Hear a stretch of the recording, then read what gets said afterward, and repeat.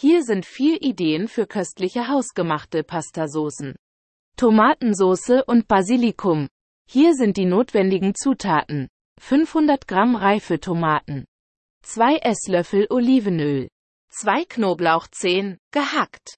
Ein Bund frisches Basilikum, gehackt. Nach Bedarf salzen und pfeffern. Kommen wir nun zu den Anweisungen. Blanchieren Sie die Tomaten einige Sekunden lang in kochendem Wasser, lassen Sie sie dann abtropfen und kühlen Sie sie in kaltem Wasser ab.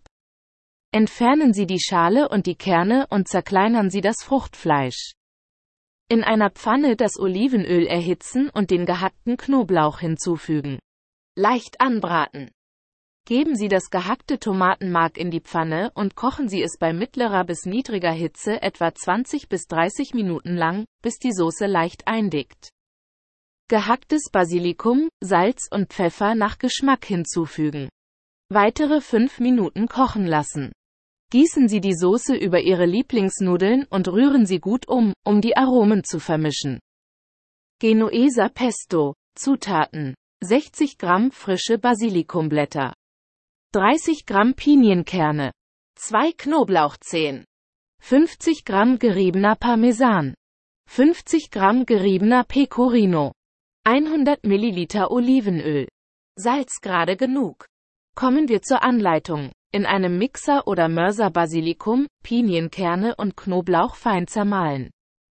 Den geriebenen Parmesan und den Pecorino dazugeben und weiter hacken oder zerstoßen.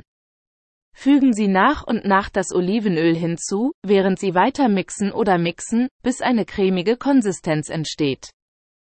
Mit Salz abschmecken. Das Pesto mit den frisch abgetropften Nudeln vermischen und servieren. Butter-Salbei-Soße. Hier sind die notwendigen Zutaten. 100 Gramm Butter, frische Salbeiblätter, Salz gerade genug. Pfeffer gerade genug. Kommen wir zur Anleitung. In einer Pfanne die Butter bei mittlerer bis niedriger Hitze schmelzen. Geben Sie die frischen Salbeiblätter in die Pfanne und kochen Sie sie in der Butter knusprig. Mit Salz und Pfeffer abschmecken. Gießen Sie die Soße über Ihre Lieblingsnudeln und vermischen Sie alles gut, um Butter und Salbei zu verteilen. Walnuss-Gorgonzola-Soße. Zutaten: 100 Gramm Walnüsse.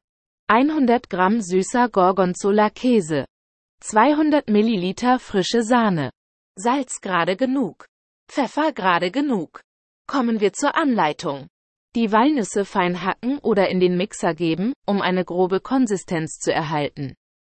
In einer Pfanne den Gorgonzola-Käse in der Sahne bei mittlerer Hitze unter ständigem Rühren schmelzen, bis eine cremige Masse entsteht.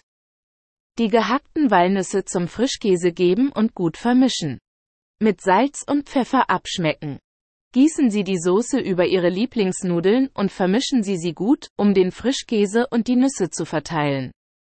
Dies sind nur einige Ideen für hausgemachte Nudelsoßen, aber Sie können experimentieren und die Rezepte an Ihren Geschmack anpassen.